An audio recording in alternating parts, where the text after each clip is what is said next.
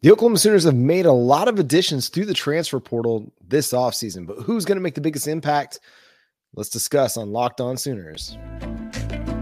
You are Locked On Sooners, your daily podcast on the Oklahoma Sooners, part of the Locked On Podcast Network, your team every day.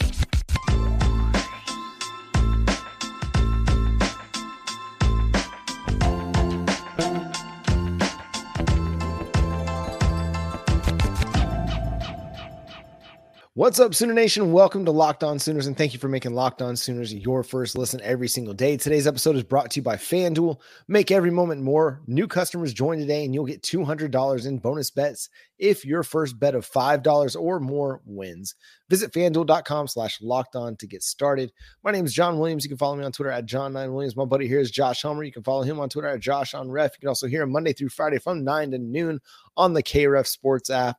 And Josh, the transfer portal was fruitful for the Oklahoma Sooners, especially along the offensive line. But who is the guy that you think could make the biggest impact? And really what's impressive is that CBS Sports here believes that Febechi Nwaiwu is going to be the transfer portal addition that makes the biggest impact for the Oklahoma Sooners. Yeah. Do you think CBS Sports has it right with Febechi Nwaiwu? I think we might be projecting a little bit, maybe hopeful.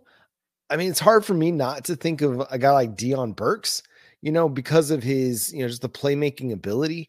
I think he's going to get the ball in his hands a lot more. And obviously you're going to notice that a lot more, but I do think the ascension that we've seen out of Nwaiwu during his North Texas career and getting with Bill Bedenbaugh, getting with Jerry Schmidt and continuing to develop, I think he very well could end up being the most impactful position player.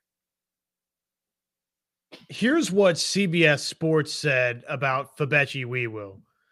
Nwaiwu has quietly been one of the most consistent offensive linemen in the nation.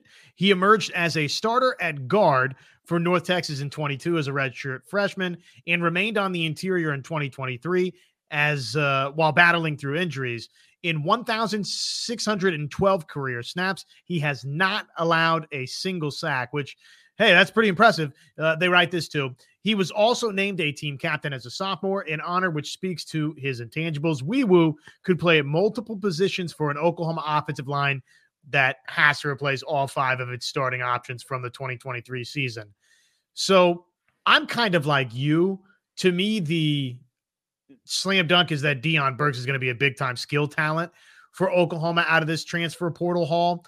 So if you asked me to pick one player that will have a significant impact on Oklahoma's 2024 season, I think I'd feel most confident in him. And yet, look, in some way, shape, or form, Nwaiwu and Brown and Tarkin and whoever the final name is that I'm missing here out of the transfer portal for the offensive line, Hatchet.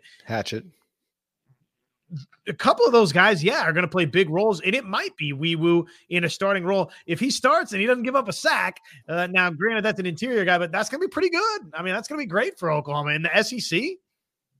Yeah, I mean, everybody gets beat from time to time, but to go that many pass block snaps and that many snaps and not allow a sack is pretty impressive. I mean, with as many games and stunts as defensive coordinators run in this day and age, it's easy to get lost in the mix and lose what your responsibility is. And to be able to hold up that consistently is pretty impressive. The injuries from 2023, that'll be something we'll kind of keep an eye on, but I mean, who's to say that this guy can't come in and immediately be their most impactful transfer? I think the offensive line is going to kind of make or break Oklahoma's season. If it comes together, they will be in SEC contention in November. Now, how that November plays out will determine how serious of a contender they are. But I mean, if the offensive line doesn't come together, I mean, we're looking at a potentially, disappointing season for the Oklahoma Sooners, but Nwaiwu could very well be a significant part of that. He's a kid that hasn't really played a lot of offensive line, hadn't played a lot of football, and that's why he ended up at a place like North Texas. But you're starting to see the growth, you're starting to see the development, and if that can continue, we might be watching maybe potentially Oklahoma's next great offensive line, or at least another draftable offensive line for Bill Bedenbaugh to have on his resume. You look at Tyler Guyton, right? Started his career, I believe, was playing some H-back and then obviously wound up at Oklahoma and ends up being a great offensive tackle. There's some legitimate buzz out there, John, that maybe he's going to wind up as a first-round NFL draft pick or, second round fairly early too, and high in the first round is what some draft folks out there think.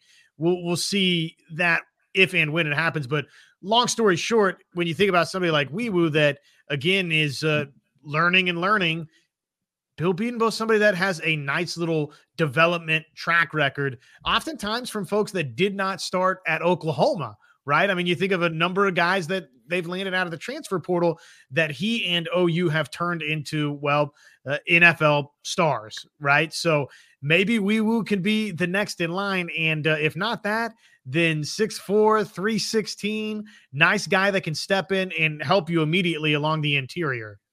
It goes back to everything that we've discussed with the offensive line transfer portal haul. It's an experienced group that at the very least provides you a very nice floor for what this offensive line should be in 2024. At the same time, getting ascending players like a Nwaiwu, getting a very experienced player like Spencer Brown, Michael Tarkin, guys that have played a lot of college football, Gary Hatchett, even though he's battling the injury, you've got the potential to put together an offensive line that could be really, really good. Now it's got to come together, but it has that very much, that potential very much. We talked about Deion Burks. Is there anybody else that you feel like we'll be talking about this time next year as, okay, that was Oklahoma's most significant transfer portal addition? Well, interestingly enough, the transfer portal ranking, according to 24/7 Sports, really likes Bauer Sharp as a tight end. So, he's making kind of the interesting jump to Oklahoma, where you're coming from Southeastern Louisiana to OU. That's, of course, different than, say, a Jake Roberts from Baylor to Oklahoma. Big time difference there. And yet, at least according to some of the evaluators out there, they like him as a blue chip addition for Oklahoma in terms of transfer portal rankings. So maybe that's a name that we're sleeping on a little bit. I will cop to the idea that I sort of suspect myself that Jake Roberts of the two feels to me the more likely to step in and be impactful for Oklahoma at tight end, but maybe we're just snoozing a little bit on Mr. Sharp. Well, again, we talk about a guy who hasn't played a lot of tight end because he made the transition from quarterback to tight end and now has taken the step in Norman to continue to further that development. And he very well could find a role and carve out a role, especially in the passing game. I mean, he's got some Blake Bell tendencies to him as well as a guy that can run some quarterback power if you need him to down at the goal line. But I mean, I think he's got the athleticism to be a playmaker for Oklahoma. It's just a matter of, okay, how's that competition play out? Do they feel safer going with the Jake Roberts, who's got a lot more, FBS experience, or do they like the upside of a Bauer Sharp athletically, or even a Caden Helms athletically? I mean, he's not the transfer portal edition, but I think it creates an interesting dynamic at tight end that we're not really sure where this is all going to play out when it comes to, the end of August and Oklahoma starts their first game of the season. Who's going to be out there running with the ones? I think that'll be a question that we don't have an answer to until the season starts. And I'll say this just in closing here on CBS Sports' mentioning of Febechi Nwaiwu as Oklahoma's most impactful transfer newcomer. If that comes to fruition, that's a great sign, I think, for OU, because don't you feel strongly, as we've discussed, that Deion Burks is somebody that's going to step in and impact the wide receiver room? We haven't talked about him, but I feel like Des Malone in some capacity, yes, will impact Oklahoma's defensive backfield.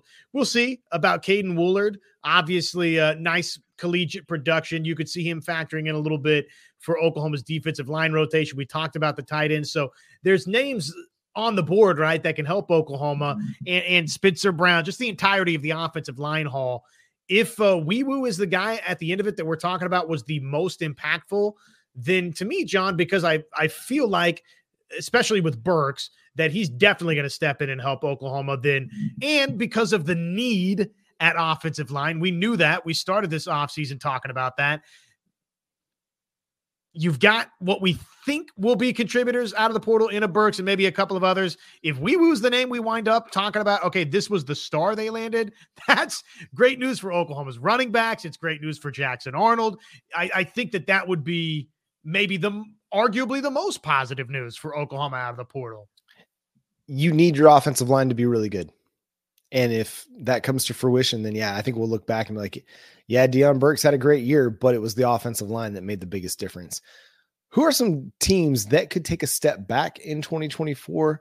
Do we have to worry about the Oklahoma Sooners potentially taking a step back? We'll discuss that next here on Locked On Sooners. Happy Super Bowl to all who celebrate from FanDuel, America's #1 sportsbook. If you're like us, you're ready, just counting down, ready to park it on the couch, get all those great snacks, and place those winning wagers, those super bets with FanDuel Sportsbook. FanDuel, they've got so many ways for you to end the season with a W or 2 or 3.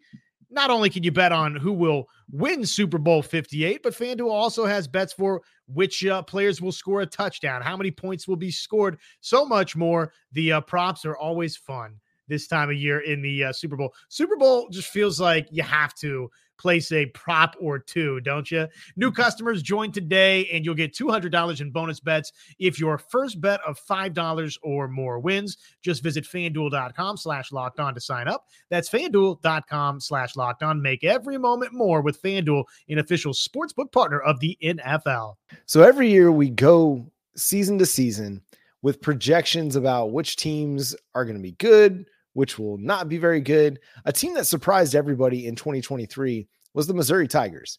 They went from, 6 wins under Eli Drinkwitz, not winning more than that in the first 3 seasons, to, a double-digit win team and had a very good year. But could they be a step back candidate in 2024? Michigan obviously is a team that's going to be a step back candidate because they lose their head coach, they lose their quarterback, they lose their running back, lose a lot of talent there.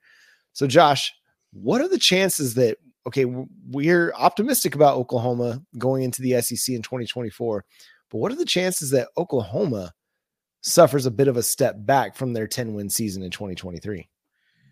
Well, because of the strength of schedule that you're facing, and look, you don't have a 2-year starting quarterback coming back. You've got a quarterback that'll be making his second career start to begin next season. Now, granted, Jackson Arnold, uber talented on paper, full off season, spring into the fall camp, a couple of tune-ups, and then off you go into a strong SEC schedule to get him to where, he unlocks some different dimensions for you, right? He's comfortable, and then he unlocks some different dimensions with his arm strength, with what his feet can bring to this offense. But here's somebody that hasn't started a lot of football games all the same, right? And by the way, there's a Tennessee with its own talented young quarterback on the schedule. To end this thing, you've got Alabama and LSU. By the way, the Missouri that is painted as a fallback candidate here, they're still going to be good. Oklahoma's got a road trip there on its schedule. They got to go to Auburn. So if Auburn is supposed to be one of your layup games on the road, you've got a pretty challenging schedule, right? Ole Miss, you got to go there. So it is, and then of course Texas and others. It's a challenging schedule. The schedule itself, with sort of the conditions I think that surround it for Oklahoma, I'm optimistic that OU is going to be in that 9-10 win ballpark or maybe north of it. I'm not going to rule that out, John. If a couple of things fall into place the way that they need to, most notably the offensive line, as we've discussed a little bit, defensive line taking that elite step forward. Secondary, I feel like top to bottom needs to improve for Oklahoma. Linebacker opposite Danny Stutzman, you could probably see some consistency growth there. So there's questions to be had for Oklahoma, but I do see a pathway where they could be a 9, 10, 11 win regular season team. But if you're asking me, could they be a step back candidate from 10 wins too? It would be, I think, a disservice to the fan base to sit here and tell you that that isn't a possibility. I do think it's a possibility. Yeah, for a lot of the reasons that we just discussed, the offensive line not coming together. If the offensive line doesn't come together, then you're going to have a lot of issues with Jackson Arnold staying upright. It's going to be difficult to run the football. Your offense isn't going to run as efficiently as it needs to. And, defensively, you've got a lot of guys returning. You've got a lot of talent coming up. But it's all different. I do think defensively there's less of a jump for the Oklahoma Sooners defense to make going to the SEC. Yes, there's talented offenses. The offensive lines probably will be better, but as far as skill talent goes, I think the Big 12 stacks up pretty well against what the SEC skill talent is. And so I do think now LSU's wide receiver core usually is about elite, as good as it gets in the nation. But I think they won't have as big of a jump to make as the offense will going up against SEC defenses that will, be really, really tough up front. And that's where the offensive line challenge is going to be. And I'm with you. I think there's a path to 10, 11 wins and a playoff berth. But I mean, there's very much a chance that this Oklahoma team does fall back to 8 wins. And so if that were to happen, what would it mean for the Sooners? Because things are looking up right now. Everybody's feeling pretty positive, jumping from 6 wins to 10 in Brent Venables' second season, seeing the noticeable growth on defense. What would have to happen for you to be okay? And maybe that's even a dumb question to ask, because I don't think anybody would ever be okay with Oklahoma only winning 8 games. But what would it mean if they did fall back from 10 to 8 wins? Well, and let's say they fall to 9, right? Even toss 9 into the equation, but they don't go to the SEC championship game. They don't find themselves in the 12-team playoff. Maybe 2 of those 3 losses are sort of embarrassing variety, where they get handled, right? Close wins, and you lose 1 more among the rest of your schedule, right? If it looks like in spots that you're not totally prepared for the SEC, could be problematic. But just on the surface, right, let's exist with the you win only 9 games or 8 or below, right? To me, I'm not going to totally freak out about it, depending upon how it plays out. If Jackson Arnold shows some legitimate promise and maybe there's some hiccups early, say this thing gets off the rails a little bit to start, you lose to Tennessee at home, you go to Auburn, you lose that game, you lose to Texas, who could be really, really good again with the return of Quinn Ewers, and then all of a sudden you win out, well, that's going to totally change the complexion of what we think, right? Or you lose that Tennessee game, lose the Texas game, and then you lose somewhere else coming down the stretch for Oklahoma. But along the way, we see legitimate growth from Jackson Arnold, and maybe his mistakes early were why they lost a couple of games. Then by season's end, okay, you could be feeling okay about things. So it is conditioned upon how the season goes. Does Oklahoma look like it gets bullied a little bit in the SEC along both lines of scrimmages? I think that's going to be a key point of emphasis. Yeah, so much of this season is about development because, again, you are going with a first-year starting quarterback in Jackson Arnold. You've got an offensive line that you've got to figure out, and you've got some young skill talent, Nick Anderson, Jaden Gibson, Deion Burks, Gavin Sawchuk, that you're continuing to develop. But with the experience that you do have on defense, I mean, you can't really sit back and say, no, this is a develop year. This is a retooling year. We're just trying to, stay bowl eligible. Nah, it's Oklahoma. You've got to be pushing for conference championships and the playoff berth. And so I think anything less than kind of being in contention at the end of or in the middle of November, I think would be disappointing for Oklahoma fans. I feel like they very much could have a chance to be in the mix, but if they're sitting there, outside of the SEC title game race as they enter November, I feel like it would be disappointing, and it would definitely call into question, the direction a little bit, or at least maybe not the direction, but it would turn the heat up a little bit on the coaching staff, because I do think the direction is strong, and that first year might very well be that eye-opening year that everybody keeps saying it's going to be. But the talent's there for it to go very well for Oklahoma, but it's a transition, and they're going to have to weather some storms and take on some challenges and win some games that maybe it doesn't make sense that they go and win, but it's very much there for Oklahoma to go have a successful season in their first year in the SEC. Anything less than contending for the SEC title game and the playoff, I think would be viewed as a disappointment for the Sooner Nation. And, I don't want to sit here and be like, okay, we're looking to 2025. That's the year where this should all come together. I don't think you ever want to do that, because you never know what your roster is going to look like one season to the next with the transfer portal. So you kind of always have to be in win now mode.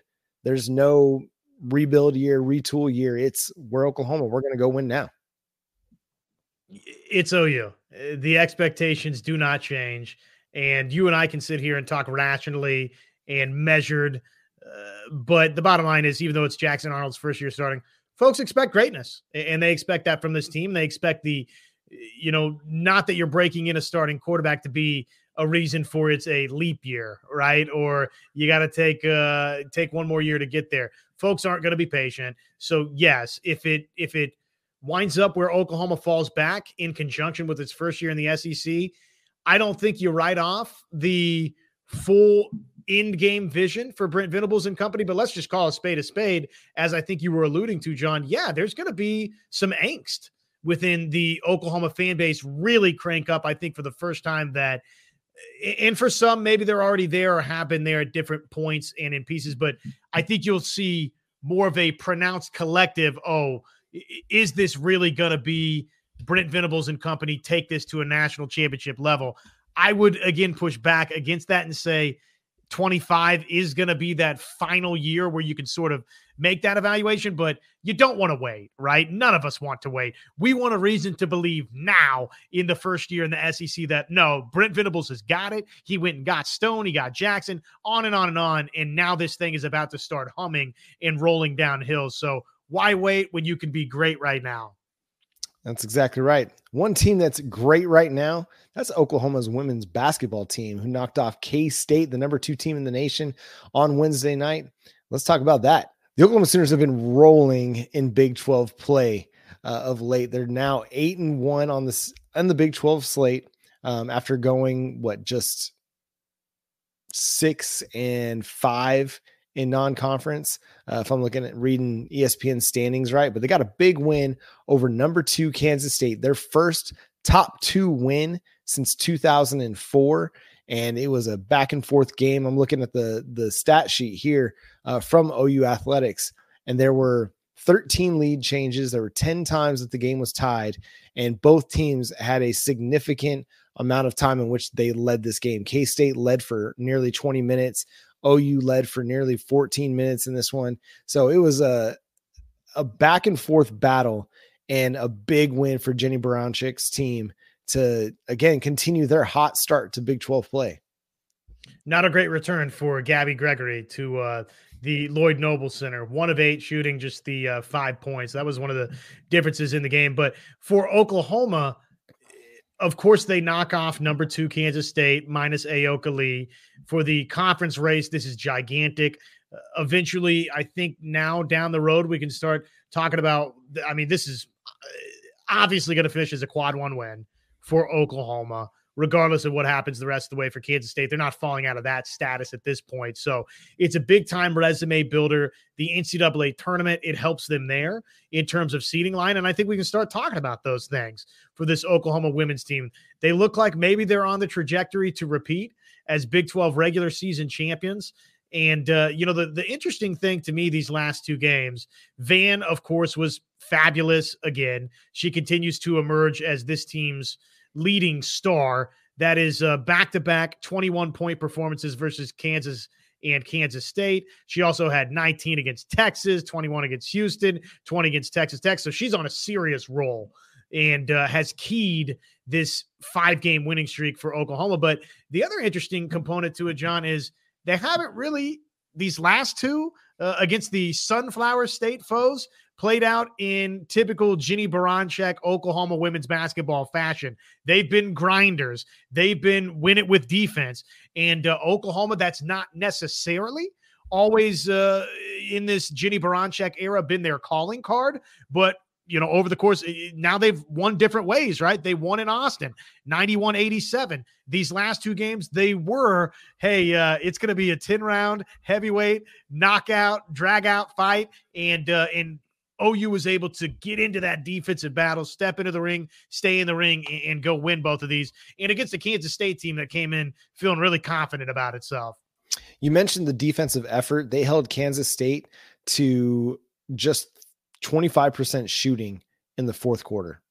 They opened holding them to 27.8%, and in the fourth quarter, 25%, and then just 33% on three. So a big time effort for Oklahoma. And they bounced back from a poor shooting first quarter for them. They shot 27% in the first quarter and then didn't shoot under 41% the rest of the way. So, that defensive effort that you talked about, it shows up on the stat sheet, and it showed up in the game as well. This was a team that, they lost to an FCS team, more than a month ago in non-conference. And okay, there were a lot of questions being asked about the direction of the program, having to replace some big time talents that you lost after last season. But all of that has changed. This is a team that, again, they bounced back from a bad loss to Kansas State at home in Norman earlier in conference play, and have righted the ship. I mean, they've got wins over UCF and BYU and Cincy and Tech and Houston, and then number 10 Texas. And like you said, Kansas and Kansas State, who is number 2 now. I mean, the Sooners they should be a ranked team when it comes to next week's polls because of the big wins that they've had recently. And yeah, they're definitely heading to the NCAA tournament. The big question is going to be, can they emerge out of that round of 32 that Jenny Baranczyk has been able to get them to in her first 2 seasons? But I mean, with the way they're playing right now, being able to win in multiple ways and getting contributions from a number of people, and being able to win in a game where you only have 3 double-digit scorers, I think that's huge. And it just shows kind of the overall depth and talent throughout the team. But Skylar Vann, I mean, coming through big in a big game against a big-time opponent. Yeah, she's playing great basketball, and so happy to see her develop into this type of star for Oklahoma. Just feels good, don't it? Back-to-back days getting to talk about a win for Oklahoma basketball over Kansas State.